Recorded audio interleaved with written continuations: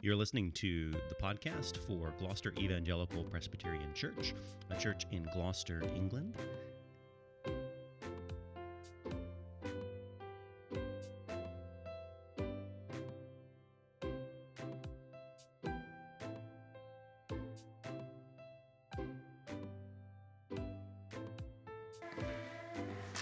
And so we come now to the book of Hosea, the beginning of the minor prophets. And we start a new series in the evening as well, and we will finish most of Hosea before the year end, before Christmas, and our Christmas series comes.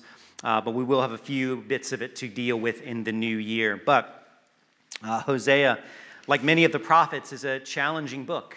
It deals with sin and judgment. And Hosea is stark in the way that it speaks of sin, the root of sin, of idolatry as spiritual adultery, of Israel breaking its covenant bonds and marriage with the Lord. But then in Hosea, it may be that some of the words in here are the most loving that the Lord speaks to his wayward people. Again, we see judgment as the Lord hates sin, but his ways in which he calls his people back. And so we come now to Hosea chapter 1. The word of the Lord that came to Hosea, the son of Beeri, in the days of Uzziah, Jotham, Ahaz, and Hezekiah, kings of Judah, and the days of Jeroboam, the son of Joash, king of Israel. When the Lord first spoke through Hosea, the Lord said to Hosea, "Go, take yourself a wife of whoredom, and have children of whoredom. For the land commits great whoredom by forsaking the Lord." So he went and took Gomer, the daughter of Diblaim, and she conceived and bore a son. And the Lord said to him, "Call his name Jezreel, for in just a little while I will punish the house of Jehu for the blood of Jezreel, and I will put an end to the kingdom of the house of Israel. And on that day I will break the bow of Israel in the valley of Jezreel." She conceived again and bore a daughter, and the Lord said to him, "Call her name No Mercy, for I will no more have mercy on the house of Israel to forgive them at all. But I will have mercy on the house of Judah, and I will save them by the Lord their God. I will not save them by bow or by sword or by war or by horses or by horsemen." When she had weaned No Mercy, she conceived and bore a son. And the Lord said, "Call his name Not My People, for you are not my people, and I am not your God. Yet the number of the children of Israel shall be like the sand of the sea, which cannot be measured or numbered. And in the place where it was said to them, 'You are not my people,' it shall be said to them, 'Children of the living God.' And the children of Judah and the children of Israel shall be gathered together, and they shall appoint for themselves one head. And they shall go up from the land, and great shall be the day of Jezreel." So we come again this evening to the book of Hosea. There's a lot of it that is bound within the context. Hosea is a prophet distinctly sent to the northern tribes, the 10 tribes of Israel. You'll remember from Israel's history that after Solomon, the kingdom split into two. And so you had Judah and Benjamin in the south. And then in the north, you had the other remaining 10 tribes. And part of the ways in which the 10 tribes sought to distance themselves from Judah and Jerusalem was by setting up altars and idols. And so Jeroboam, the first king of Israel, set up idols at the top and at the bottom of Israel, of the kingdoms, so that they would no longer need to go down to Jerusalem and worship, but could stay in their own land, separated and cut off. But obviously this was a great sin, for Israel knew better than to worship false gods. But they continued, and most of the kings of Israel, I want to say minus a few, were pretty awful, leading the people further and further and further and further away from the worship of Yahweh. And so Hosea comes like a prophet of old. He is a prophet of old, but he comes acting out his prophecies. One commentator said it is possible that at this time the people of Israel are so tired of hearing the words of the Lord that Hosea has to come and viscerally and visibly before them show them what their sin of idolatry is like. that Hosea takes on the shame to himself, showing forth the shame that Israel should be experiencing. And so Hosea tells us that the word of the Lord came to him, that God spoke to him, commissioned him so that he would go forth. And he gives us the times during the reigns of Uzziah or Azariah, Jotham, Ahaz, and Hezekiah. Really, we're talking about the 8th century BC here. So from around 791 to 687. 3 of the kings listed, the first 3 of Israel, are all kings that in one way or another were trying to lead Judah away from the worship of Yahweh. But the last king here mentioned, you'll know, is Hezekiah, the one who brought about spiritual reform and the one who actually, through his prayers and through the power of the Lord, survives the Assyrian invasion, the same invasion in 722 BC that wipes Israel off the map. And then Hosea lists one other king, a king of Israel or of the Samaria region, Jeroboam.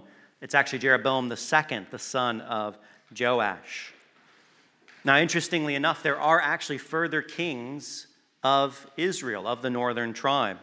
Jeroboam is quite possibly the last legitimate king, because after his death, there are puppet kings, and there are people who are just murdering the kings one after another and setting themselves up in their place until finally the last king of Judah is really just a puppet in place, and he's eventually imprisoned by the king of Assyria. Jeroboam's really the last legitimate king, and after him, it's just pretty clear that Israel is doomed to fall. That old adage that so what happens to the king or the way that the king acts is the way it goes for the people. And so the state of Samaria and Judah is not great, to say the least, at this time. Actually, in Israel's time, it's actually a time of great prosperity for them. And you'll see that as we go through Hosea, that it's actually that they're a relatively prosperous. And they're attributing this prosperity to Baal. They're attributing this to the idols that they worship. They've abandoned their first love of God, and they've violated their covenant vows. Just like marriage vows, and so throughout Hosea, we'll see the ways in which God will sue for divorce against his wayward people. And it's in the midst of that, and that the political climate, Israel, you must remember, is this trade route between two greater nations, the Assyrians or Nineveh up at the top and Egypt down at the bottom. And Israel is not a very powerful country. And so they are stuck between these two great powers and at their whims. And so in many ways, when we see Israel's idolatry, there should be an air of sympathy to them. They're prosperous, but in great need of political and economic power, and that is what they place their hopes in. And so with all of that, that's where God commissions Hosea. And through Hosea, the first part of this, we'll see 4 signs that Hosea would demonstrate to the people. The first one is he marries a harlot. He marries this woman who has committed adultery time and time again and likely had a reputation around and could have even been a prostitute or a cult prostitute. So verses 2 through 3, he marries her. And then 3 children are born to her at various times. And Hosea is commanded to give them these names. And as we go through that, you'll have to remember that as Hosea, he's a prophet of the Lord. He has a special commission. Just like the kings and the priests, the prophets were recognized in Israel, and he's recognized as a prophet, and people know him, and yet he is married to a harlot. And he has these children whose names bring condemnation and judgment upon Israel. And so at the beginning, God speaks to Hosea, and he tells him, right, again, this is a good and faithful Jew who wants to be righteous in all that he does, and he is commanded to marry a harlot, to take a wife of whoredom, a woman to have brought shame upon her community and upon herself. And then Hosea would marry her, bringing that same shame upon himself, binding himself to her, knowing full well her reputation. It's almost hard to imagine the heartache that Hosea would go through with this request. And yet, like prophets, yet we see in the life of faithful prophets. So he went, and he did, and he took Gomer, the daughter of Diblaim, and she conceived and bore a son to him. He is obedient to this incredibly tough and rather, let's be honest, strange command. And what we see in this first sign, God says the reason you're to do this is that the land commits great whoredom by forsaking the Lord. Why is Hosea to do this? He's to do this because Israel is not just polluting themselves with their sin, but that pollution is overflowing. It's actually rubbing off, as it were, off on all creation itself. They are polluted wherever they go. The land is stained with sin, and creation groans for redemption. Israel's sin has bigger ramifications than she could even imagine. And so you can think of the shame and the heartache that is brought upon Hosea, but he's to be a picture and a window to look at the character of God. Because if you know the history of Israel, Israel's never been faithful. Israel's never been holy. Israel has never been a good nation. Israel's good is precisely in the fact that the Lord has chosen her. Her goodness resides in her covenant with Yahweh, not in herself. And again, if you know the history of Israel, that throughout it all, God has been incredibly long-suffering and forbearing. And even here, you can almost empathize when you see what Hosea has to go through, and then understanding what the Lord has to go through with his wayward people, that surely he should just divorce them and be done with them. And yet, as we'll see, the Lord still loves his people, amazingly. Amazingly. I think one of the major themes that Hosea and really the first 6 minor prophets bring up for us is they just help us to feel sin. Not to know of sin as an intellectual object hanging out there. Yes, it's rebellion against God. As the Catechism says, what is sin? It is, I'm going to mess it up. I'm not going to try to say it. Never try to say things you memorize. But Hosea helps us to feel the gravity of sin, to understand the depth of what sin is, to understand that all of our sin is focused really on idolatry. Right? We sin because we want something greater than the Lord. I could argue that sin itself is idolatry. And Hosea helps us feel what idolatry actually is. John Calvin famously said that our hearts are idol factories. You can imagine factories that produce cars and airplanes moment by moment, sending them out. Our hearts, moment by moment, seem to be producing idols for us to worship. And so then in the life of Hosea, he has 3 children born to him.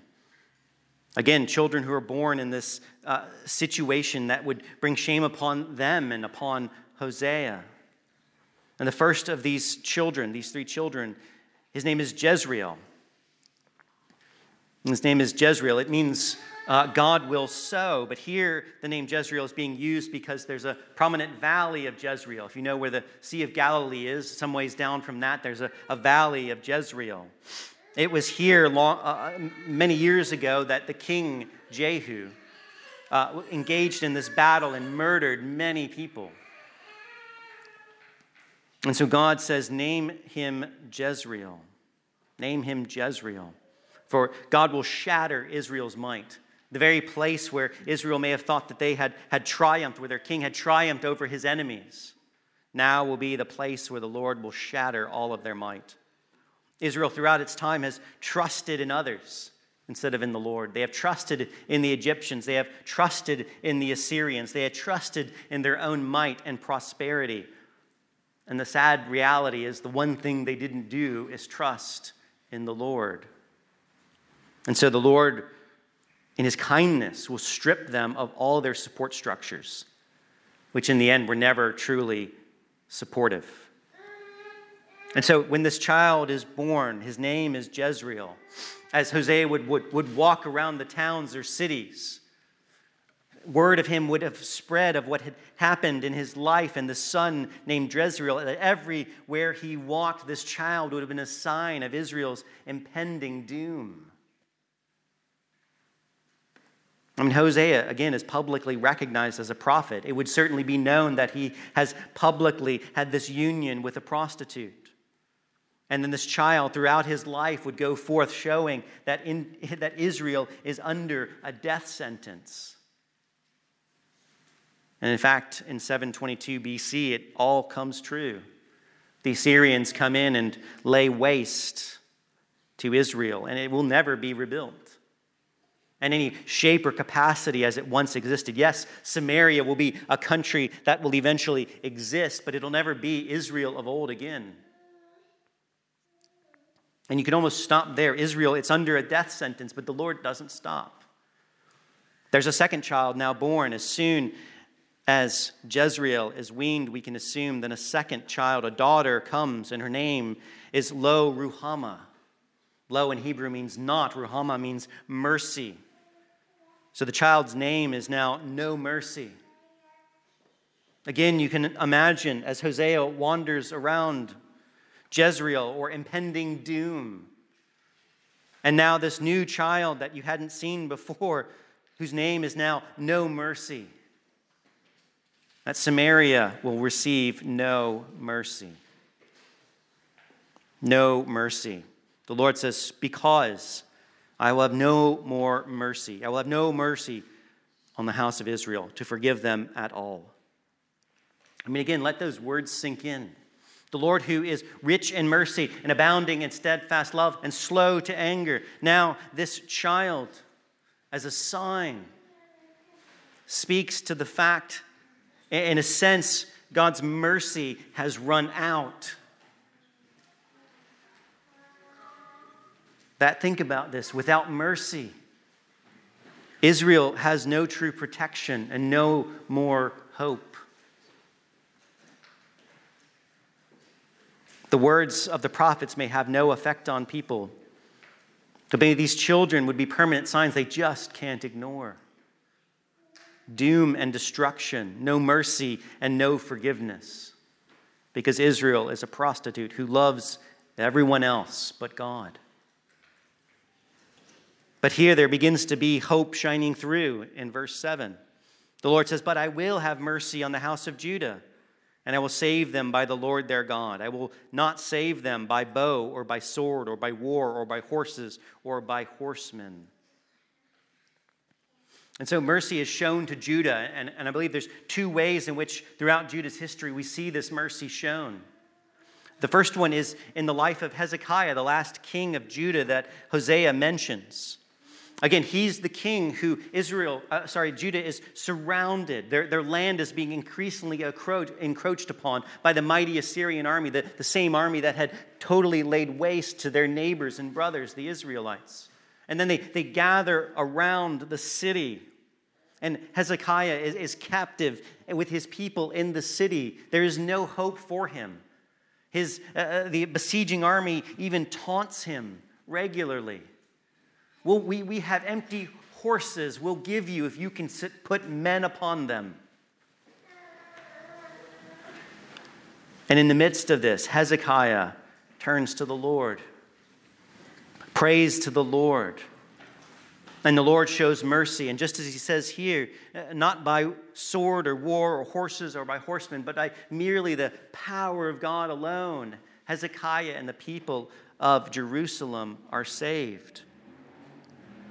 But I think the second thing we see, this mercy, is that Judah is brought back and restored from exile in a way that is different from the way that Israel is brought back. Because again, as we've seen in the book of Acts, it's the true Israel, the one who worships still at the temple, are those predominantly who came back from the Judean exile. Samaria is made up of really a hodgepodge of different people. And so the Lord has shown mercy. Judah continues to be this proper, if you will, continuation of the Israelites. Judah is saved solely by mercy. by the hand of Yahweh, not by any might. You can see the contrast. God breaks the bow of Israel, their rather puny military might. And God saves Judah against an invading army with nothing but his word. And it's easy. I think it's easy for us to look upon this and go, yes, I would trust in the Lord, come what may. But how many of us, when an army is bearing down upon us, we're captive inside a city, how much of us would in that moment trust in God? It's easy to look back in hindsight. It's much harder in the moment. But we see here in the naming of this child, no mercy. That what the Lord is trying to teach them is mercy. It follows repentance. Hezekiah was repentant and led Israel in this repentance. But it was the northern tribes that refused to repent. They refused to listen, and they continued in their sin. Whereas in God's mercy, Judah repents, even if she never fully averts destruction that's coming. And again, I think what the prophets highlight for us is that God's mercy, it's not something to be trifled with, but to be held onto with humble obedience. And the point is, God has offered mercy. God has been slow to anger. God has repeatedly called his wayward bride back, but she has refused. And it's not only that she's refused, but she has tried to find her salvation in other gods and other lovers. I mean, you can imagine this, that Israel is basically spit into the hand of God as he's reaching out, trying to help her. And it continues. There is a third child, Lo Amani, or not my people, in verses 8 through 9. Right, these children, impending doom, the removal of mercy, and now the worst of all. This just comes one after another. But as you can think about this, and those who have had more than one child, that doesn't happen one after another. There's a long and continuous time frame here for Israel to feel the weight of all of this sinking in. And after she'd weaned no mercy, she bore a son and called his name Not My People. It really sounds like one punch leads to another, leads to another. And the Lord lays this on his people. Call his name Not My People, because you are not my people, and I am not your God. I mean, this is certainly the worst of all. I mean, if you think about what God is saying, no longer is he saying, my people, hear my voice and come back to me. He is now saying to them, you shall now be referred to as not my people. You no longer belong to me, nor I to you. It's almost as if the covenant itself is unraveling before them. And Hosea wants us to hear these words. You are not my people, because I'm no longer your God. I am no longer your God. The end of verse 9, it's a little bit tricky to translate, and I'm by no means a Hebrew scholar. I did text David during the week for a brief bit of help. But it could be read one of three ways. It could be read as, I am not yours, emphatically reminding them that I no longer belong to you. Or as the ESV translates it, I am not your God. But it could also be read as, I am not, I am to you. It's the same words used in Exodus 3:16, where God gives his divine name to Moses, saying, who shall the children of Israel know? I am has sent you. And you could read verse 9 as, I am not I am to you any longer. I am no longer Yahweh to you. Regardless of whatever way we translate it, they can no longer rely upon God. They are now adrift and abandoned. And in the Hebrew, actually, this is the end of chapter 1. And so we have these three children, doom, wrath, and abandonment. 3 children, 3 signs showing forth the consequences of Israel's sin as a wayward prostitute wife. And this is the beginning of the minor prophets. And really the first 6 minor prophets, sin is what's going to be dominating these. But interesting, in the movement of the minor prophets, the next 3, Nahum, Habakkuk, and Zephaniah, will be dominated by the theme of punishment. But the last three will be about restoration that is coming. And actually, we'll see that even in our text today in verses 10 and 11, that amazingly, there is mercy and restoration, which is the last theme of the minor prophets of Haggai and Zechariah and Malachi. But I think before we move on to verses 10 and 11, it's good to be reminded and to think seriously about sin. That's Hosea's point. At its core, sin is idolatry. It's us choosing something over our relationship with God. I mean, it's often easier to see the big sins, but it's harder to see sins like anger, time management, or caring for the least of these, or caring for those who need caring for, the widow, the orphan, the stranger, and the sojourner. Or as another minor prophet, Micah, put it, he said, "Has he told you, O man, what is good? What does the Lord require of you? But to do justice, and to love kindness, and to walk humbly with your God." Well, verses 10 through 11, we have this salvation being offered forth, and really Hosea is going to go back and forth between judgment and restoration, judgment and redemption. Because if you think about the ways in which the covenant promises were given, can God break his word in the end? And the wonderful answer is no. If God has promised something, it will come to pass. That doesn't mean that the current generation will not be punished for their sins, just like the wilderness generation. I mean, just the same we see today that just because someone calls upon the name of Jesus Christ doesn't mean they're actually saved. Not all of Israel is Israel. But what it does mean, what Hosea will show, is that all those who truly belong to Yahweh, all those who are united to Christ, all of those whom he has saved will never be abandoned. And notice in verse 10 and 11, we have salvation for Israel and salvation for Judah. Yet the number of the children of Israel shall be like the sand of the sea, which cannot be measured or numbered. And in the place where it was said to them, "You are not my people," it shall be said to them, "Children of the living God." Right? Instead of poetic justice, which Israel deserves, we had this grand reversal. The promises of Abraham are coming forth again, are rising as if from the ashes.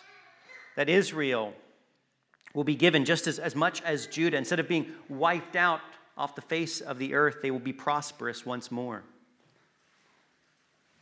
But instead of being called my people again, which you would think as a reversal here, God says actually they will be referred to as children of the living God.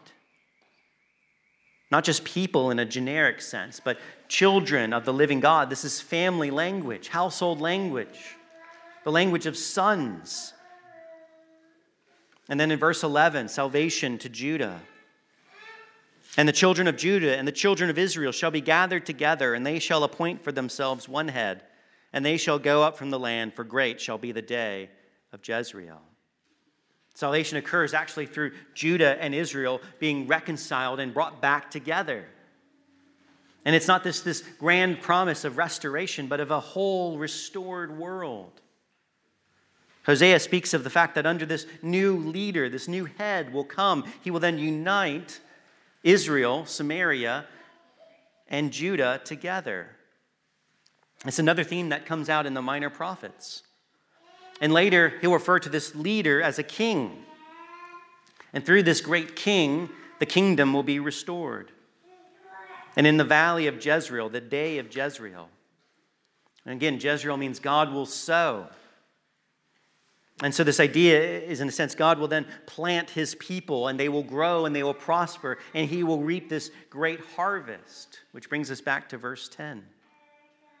And this inverts this great disaster in the valley of Jezreel, and now Jezreel becomes a sign of hope and a promise of restoration.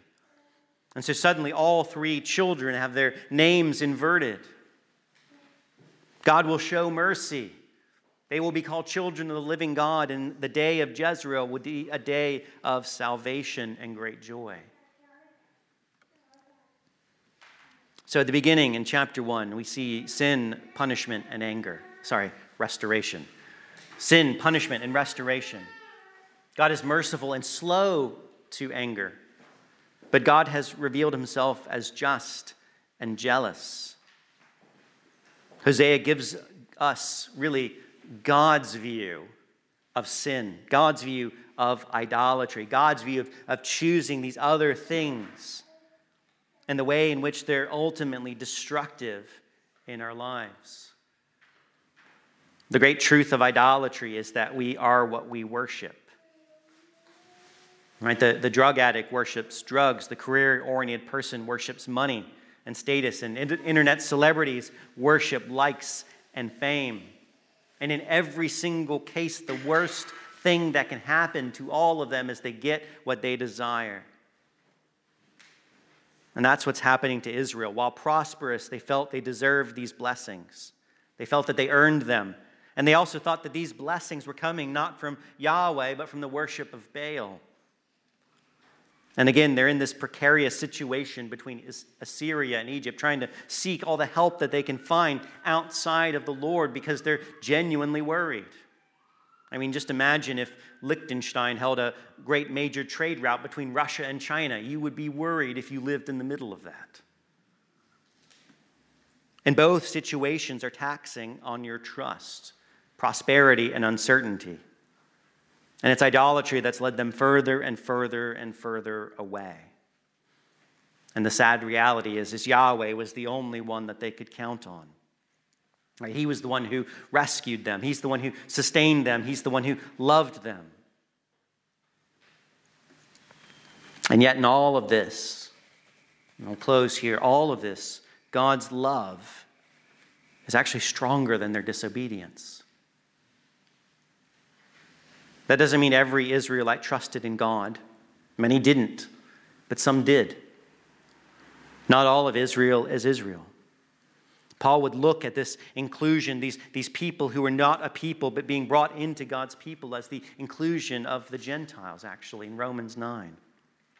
In Acts 8, we saw the restoration of Israel and Judah under one head, the Lord Jesus Christ. And it is in Jesus Christ we see love and justice. Christ was crushed for our spiritual adultery so that we might become children of the living God. Amen. Let us pray.